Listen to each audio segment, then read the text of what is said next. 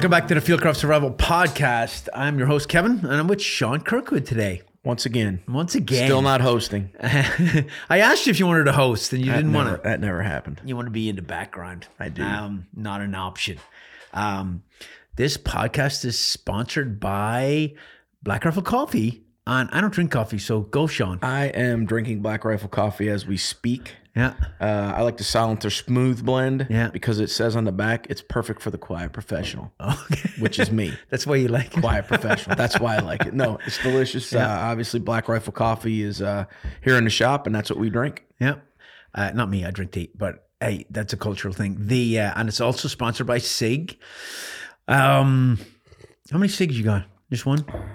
Oh, 3. 3 SIGs. Okay. 3 SIGs. How long have you been shooting SIGs?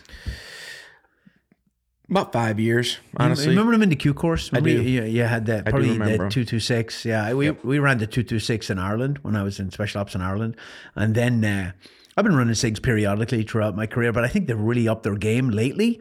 And they're winning all kinds of government contracts, and they're just crushing it. Good leadership. Yeah, great company. We were up there a month or two ago, going up there again in a couple of weeks, but very professionally run. A lot of the instructors actually we know from special operations. They've been hired, and some of them are actually sniper instructors working for us at Sniper School. But great outfit, great operation, and very, very professional company. Well, all our instructors run those Legion X5s. Yeah. Those things are they're tac beautiful. drivers. Yeah. Beautiful gun. Yeah.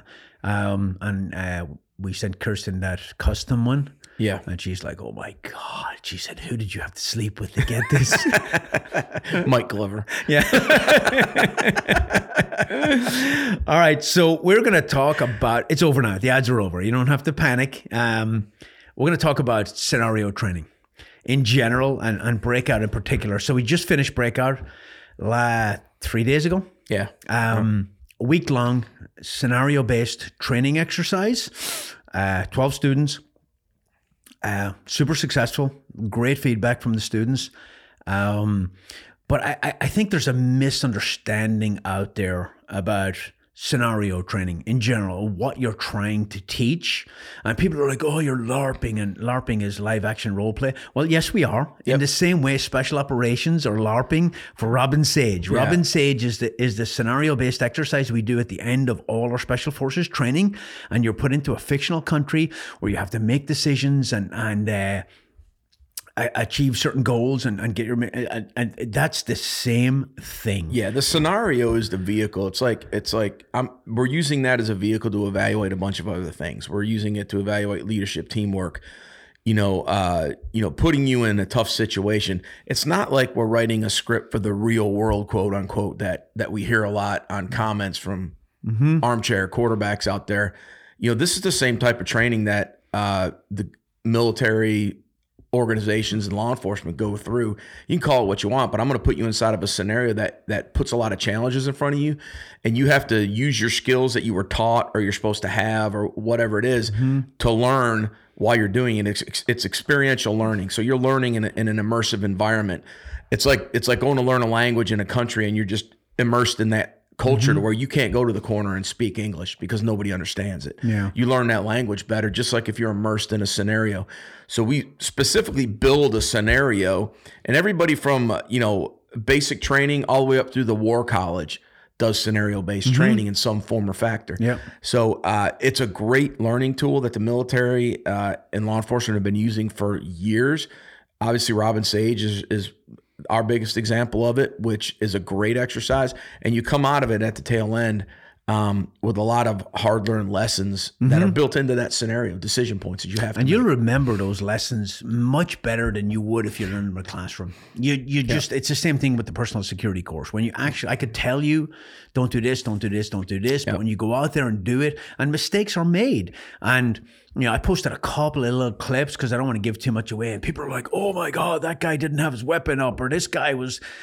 Okay, calm down there, Rambo. Yeah. You have no idea what the scenario was. Or when are you ever going to do this kind of hit with a bunch of your friends? Yeah, Never. It has nothing to do with it. You're not going to Nothing retake do a commercial aircraft, right? Yeah. That's a vehicle. Nor are we saying that we will ever have to. It's got nothing to do with the actual tactics and more to do with the leadership lessons learned as you go through it. So I feel very fortunate because, I've been in the Army my whole life pretty much, and grew up not a lot of confidence. Went in the Army, not a lot of confidence. And the Army just throws you in and says, I don't care if you don't like public speaking, you're going to do it, whether you friggin' like it or not. And I remember, like, I'd been in the Army a couple of years when I went to SF in Ireland. I remember I had to teach a class, and they were like, you're going to teach a class. And I was like, oh, shoot. And they'd put me through the very first course I did after I graduate, like, your selection, you do the skills course. The very first course I did, what do you think it was? After selection, it's a methods of instruction course. Really? Yes. Very first course. That's awesome, though. Yes, I mean, it's actually a really good idea. And our job over there was not like it is here for Green Berets, right? My job wasn't to be an instructor, but I think they probably understood that guys in SOF have to be kind of confident, right? Yeah. And able to public speak and brief and all that. So I always found it strange that in SF, you don't go to an instructor's course until you've been in SF for years, and then you come back to be an instructor in SWIC. I always thought it should be part of the Q course, because teaching is part of your life, right? Well, they tell you all the time, you're a teacher. You're a teacher. You're an instructor. You're an advisor. Yep. So they sent me to this method of instruction course where and it was all guys that were in the section with me. And I think there was 8 or 10 of us or something, but we went to this like college or like war college or something, and they taught us how to public speak, and they taught us how to teach a class. And I remember the first time I did it, they had me on a podium, and they had the microphone sitting on the podium. They were taping me and recording me, and my hands were doing this the whole time, and the mic was right next. I couldn't hear a word I said, so I try not to do that anymore. Yeah. But when you do, you're deathly scared, and then you do it, and you're like, that wasn't half as bad as I thought it was going to be. And then you do it again and again. And now later on, you can stand up in front of 1,000 people. And the thinking about it is always worse than the activity. Yeah. And that's the good thing that people get out of breakout when the students leave breakout is they challenge themselves in ways that they could not blow it off or postpone it. It was like, you're going to do, this is going to happen right now. Yeah. And you got to figure out a way to work yourself through this scenario. They would never be able to put themselves in that situation. Yeah. The scenario and everything that's running with the training puts them there, and they have to solve problems or function or make decisions or do whatever the task is. There's no way to pull away from it. There's no way to put it off till next week or say, I'll do that later. Yeah. And you're a little tired, and you're a little hungry probably, and you're probably starting, like a couple of days in, you're probably starting to get on each other's nerves, and people are starting to bother you a little bit, but you still got to accomplish the mission. And I gotta say, I was pretty impressed with the 12 students that came. None of them had any special training. None of them were ex-military at all. We had one police officer who was a female who absolutely crushed the course, by the way. She did great, stayed motivated the whole time, good leadership. But nobody had any military background, and from what I saw, they really did well. They were always motivated, and it was challenging. Well, scenario-based training too is almost an agreement between the student and the cadre, because the cadre says, "Hey, I'm going to put the best scenario together I can for you, make it as immersive as possible." And we work, you work really hard in the background to make sure all those little loose ends are tied up. But the student also has to say, "Yes, I am going to immerse myself in this scenario, not let myself think, this is just a game, I'll be out of here soon." Yeah. Because as soon as you go down that road, you've lost all the training value as a student. So there is a responsibility. If you're going to sign up for one of these courses, you got to be ready for that, because you will gain so much if you just say, all right, this is what I'm doing for the next period of time, next 3 days, 4 days. And when you come out of it, I think if you ask any of the breakout graduates, they're going to tell you, man, I really gained. I know for a fact, that they really gained a lot, both of the classes that we've run, in scenario training, you get out of it what you put into it. Yes. You have to immerse yourself. So I remember going through the Q course and going to Robin Sage, and they had this big, massive build up of the whole backstory. And honestly, I think it was too much. It was so much information, you couldn't process it. We tried to keep it a little simpler. But when we went in, you've heard me say, even this, it's hard for the students to buy in if the instructors don't buy in. So the instructors are pulling security, they're doing the right thing, they're not walking around with their hands in their hips, eating burgers in front of you, they're in this scenario with you. Yep. And just not giving away too much, but the scenario is a fictional country, and you're an aid worker in there, and there's either been an invasion or there's been a coup, and now you're trapped. Yeah. And your job is to get out of that country, right? Now, you're not a fighter, you don't have guns and all that. So you link up with a local resistance group, which is basically the instructors, special operations guys mostly. Actually, the next one will all be special operations guys. And we will guide you and give you the training you need to facilitate your movement across the border. Now, part of that training is survival and you know, there's some firearm stuff and there's some military stuff. But again, it's just a vehicle to teach the leadership, to give you the challenge, to get you decision making. You got that group dynamic and working with people you don't know. Yeah. And it brings up a lot. And as you go through the week, we'll change up leadership multiple times. Be a good leader, be a good subordinate. Go all the way through. And then we'll put some stuff in front of you where you have to make decisions. Yeah. And those decisions are difficult because in some cases there's no good answer. No. You just got to go with the least, the least worst answer. We're not giving away too much. On one of the hits, we came up through a pipe and we get up to a high, it's like 20 feet high. Yeah. We had you fast rope in. Now we did some training on fast roping, but when I was up there putting people off and everybody get up there and grab the rope and I'm like, don't think about it, just go. Don't think about it, just go. Don't think, because when you thought about it, you're putting obstacles in front of you. You're overthinking things. Yeah. It's sliding on the rope. Yeah. You probably did it as a kid. It's not that. Yeah. Less thinking, more doing. Yes. And when you did it, people were like, oh my God, that was awesome. Right. But it's one of those things that you would never put yourself doing. Yourself, right? It's well, it allows you to just think about the problem in front of you. Yeah, you don't have to, and that goes with, like, if you want to go, again, in quotations, the real world, whatever your version of the real world is. Downrange with us, we had a real world version. So sometimes you're just in a situation you really don't want to be in, but you got to figure it out. Yep. You don't have a choice. But a lot of times in our normal day-to-day lives, it's really hard to ever be in a situation where you've lost control of your time. I brought that up in the AR. I said, when's the last time you've ever been in a position where you weren't in control of your time? Because right now in your daily life, when you're going to get up, when you're going to go to bed, what you're going to eat for breakfast. Everybody's got a job. Yeah, they got to be at work at a certain time, but nobody tells them what route to drive or if they, but in this scenario, you lose all control. You don't really know. You can only control little chunks of your life. You don't control the timing. You don't control when things happen or when they don't. And that's a big stressor for people. And learning to overcome that, and with that always running in the background, is a tough thing for people to get over. Yeah. I love that comment that one of the students said at the end. He wasn't as physically fit as some of the others. And he was like, oh, I'm so glad you put me with this other guy because he's really strong. And I said to him at one point, he was carrying a weapon. He said, I need a lighter weapon. And the guy said, you need cardio. Peer pressure is awesome. Man. And it's a true, because you don't want to let your teammate down.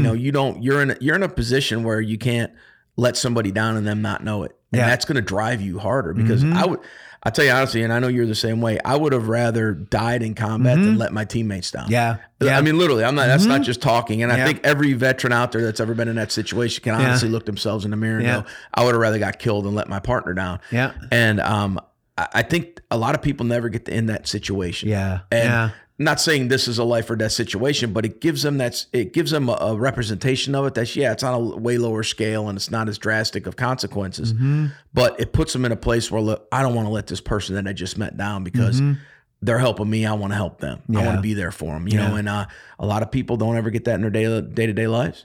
It's like, I remember being in airborne school and you hook up at static line. They were talking about jump refusal. If you're a jump refusal, like if you're on the line and you refuse to jump, what they do, the procedures. And I was thinking, I'd rather die. If I look back and I forgot to put my parachute on, I'd probably still jump because I'd be so embarrassed. Like, I'd be like, screw it. I'd rather die than be a jump refusal. That's a check the block they had to say, for real. Otherwise, the line's just going to push you out the door anyways. In free fall school, the guy gives us the big briefing on malfunctions and all that. And he said, once you jump out of that plane, you're dead. You have 40 seconds to save your own life. I love it. I love it, man. Yeah. Awesome. But going through the military, and honestly, I think I'm only really kind of appreciating it now, but you go through years and years and years and years of training, years of challenges, years of decision making, years of being put in uncomfortable positions, years of getting put out of your comfort zone. And it does build you to the point where, like if I was down range and you told me to teach these guys how to fly a helicopter, I'd do it. I'd look at YouTube and figure it out. I'd do it, right? Yeah. It builds that confidence level in someone like me who grew up with no confidence. And I struggle with that. I second guess myself all the time, right? But I was very fortunate to get that in my life. And that was the point to push this to the civilian world, because there's huge benefits. Yeah. And during the Q course, like parts of the qualification course for SF were stupid and badly run. Yeah. But Robin Sage to me was the pinnacle, because I got to make my own decisions and live with them, right? And when we went in, I was a senior E6 and I was the team sergeant in the field. And we got to think outside the box. This is what we're going to do here. And if you look at the POI for Breakout, there's a lot of Robin Sage in there, to the point where they go to the black market and they buy equipment they need, and they got to haggle and they got to barter, and you were the guy at the black market, and you know, all these lessons learned, like you're in a foreign country and you're trying to deal with people. Respect costs you nothing. Yeah. Disrespect will cost you everything, you know? In any environment, that could translate to anything. Yeah. I mean, what's the point of that, you know? Yeah. And if you look at it, the whole exercise, Robin Sage, or what we just did with Breakout, it's all based around certain situations and scenarios that we put you in. A lot of it's window dressing to get you to that scenario where you got to make a hard decision. Yeah. And you or your group is forced to decide A or decide B, and then choose your own adventure and follow the consequences, whatever that is. That's what's great about it. But also from the instructor side, that's why you got to have the right people doing it, because you have to be able to adjust on the fly. Yeah. Because if this doesn't happen, okay, well, here's where we're at now. And you have to be able to adjust to what that consequence for that action was, and do it seamlessly to where the student doesn't really recognize that anything even happened. Yeah. They thought it was planned like that the whole time, but you had to adjust. Well, that's the key, right? It's you have left and right limits there as buffers for safety, but there's a wide maneuver room within those. You can't tightly script it where the student says this and go, oh, we weren't ready for that. You can't do that. I never want to do that. I said, make a decision. Like there was a couple of times they made a decision to go a certain path that I hadn't predicted. I'm like, okay, that's on you. Roll with it. You might want to think about this, but hey, roll with it, you know? Yeah. So a lot of work, pretty tiring for us, but very successful course. And the proof is in the pudding, right? We did an AAR on Friday and the feedback from the students was fantastic. I think the feedback wouldn't have been as good before the AAR as it was after the AAR, because after the AAR, the after action review, we explained the why behind everything we do. There's always a point. There's no stupid things thrown in there just to make it hard at all. Yeah, the AAR gives the why. I mean, I said it in this AAR, and I always do, is like, this is where the learning is happening. This is where you're getting, if you were here for a class, this is where it is. Yeah. You did this whole week of training, and right now I'm going to explain to you the why behind a lot of this stuff. And when you go through it, that's when the light bulb kind of goes on. Yeah. And any of them that were like wondering, like, why did that? I don't even know why that happened. They're like, oh, now I get it. Yeah. That's the reason. And once they understand that, they put all the pieces together. You can almost see the little light bulbs like bung, bung, bung going on around the classroom as you're talking, because they realize that, oh, that was part of this. And this is why that happened. And I think it's a really good product. Yeah. So tell me one funny thing that happened during the course. I put you in the spot. Oh, geez, funny thing that happened. Black market. Without giving away too much. It's hard to do. Here's a good one where the guy was trying to trade his Glock at the black market for a rifle, and you were like playing like a Russian mobster or something, and you're like, I don't want your stupid German pistol. And he was like, I know your job better than you. It's an Austrian pistol. It's actually from Austria. Yeah, and you're like, get out of my store. Yes, leave, and I'm going to murder you. I will kill you. Don't insult me. You want to insult the guy you're trying to bargain with. You know? But again, a little lesson. The guy thought he was going to get somewhere with that. Yeah, wrong strategy. You're right? Like, bad strategy when you're trying to get something from somebody to insult them. Yeah, and you got to play. You got to play to whoever you're talking to. If you're talking to this guy, you play it a little different. If you're talking to this guy who's an official, if you know, a lot of things like that. I'm trying to think what else. Or the people, a couple guys were, you could tell they were in shape, and they probably did some Brazilian jiu-jitsu and stuff. And the way they carry themselves is almost in a situation where they're unsure of, they're going to they're going to puff out. They're going to be like, you know, I'm the toughest guy in the room. Yeah. And I was subconsciously. I was just like, not on purpose. It's just the way they were carrying themselves. And I was like, I think you want to fight with me. Yeah. You go outside, my guards will shoot you. Yeah. You know, and they don't get it because you have to change your posture a little bit because we're Americans and that's what we do. A lot of times we'll act like that, and it's not always the right way to be. You know. So there's value in not knowing everything that's going on. And the next course is 23 to 28 October. There's a couple of slots left. If you fly into RDU, I will have somebody pick you up. You don't need a rental car. As soon as you hit the ground, everything is taken care of on our end. You don't need a hotel. You don't need food from the first day, which is 23rd, all the way through. Everything is included. And we'll pick you up at the airport. I'll send you a packing list. Once you sign up, I will Zoom call every single applicant because I just want to get a feel for what you're looking for. And if you're looking for a challenge, if you're looking to be immersed in a training environment that is very dynamic, if you're looking to learn some skills that it took us a long time to learn in special operations, this is a good course for you. If you're a corporate leader, it's going to give you some leadership. It's going to give you some decision-making skills. It's going to, teach you teamwork and group dynamics and a lot course of action development. A lot of things that you need to do in your daily life are included in this. And we're using a military type scenario and military type missions to get you to that place, to teach you all those lessons. And I can't remember if I said this before already, but bottom line, like Ranger School in the Army, it's a very high end school, but it's a leadership school, and it uses tactics to evaluate that leadership. It's not a tactics school. You do all tactics in it, raids, ambushes, all that stuff. But really, at its core, it's a leadership school. But the vehicle they put you in to evaluate your leadership is tactics. So this is the same kind of concept. We put you in this vehicle to evaluate and move you down this process of course of action development, leadership, teamwork, decision making. All that stuff, it goes in there. All right. So if you're one of the people who already signed up, don't worry. I'm going to Zoom call you soon. And if you haven't and you signed up, I will I will talk to you individually, give you the packing list, give you more direction and guidance, and you'll have a blast and you'll be challenged. It's just the way it is. Okay. If you haven't signed up, get busy living or get busy dying. Get busy living or get busy dying. You know what movie that's from? I do, but I can't remember. Shawshank Redemption. There you go. There you go. All right. All right. Cool. Until the next time. Boom, out.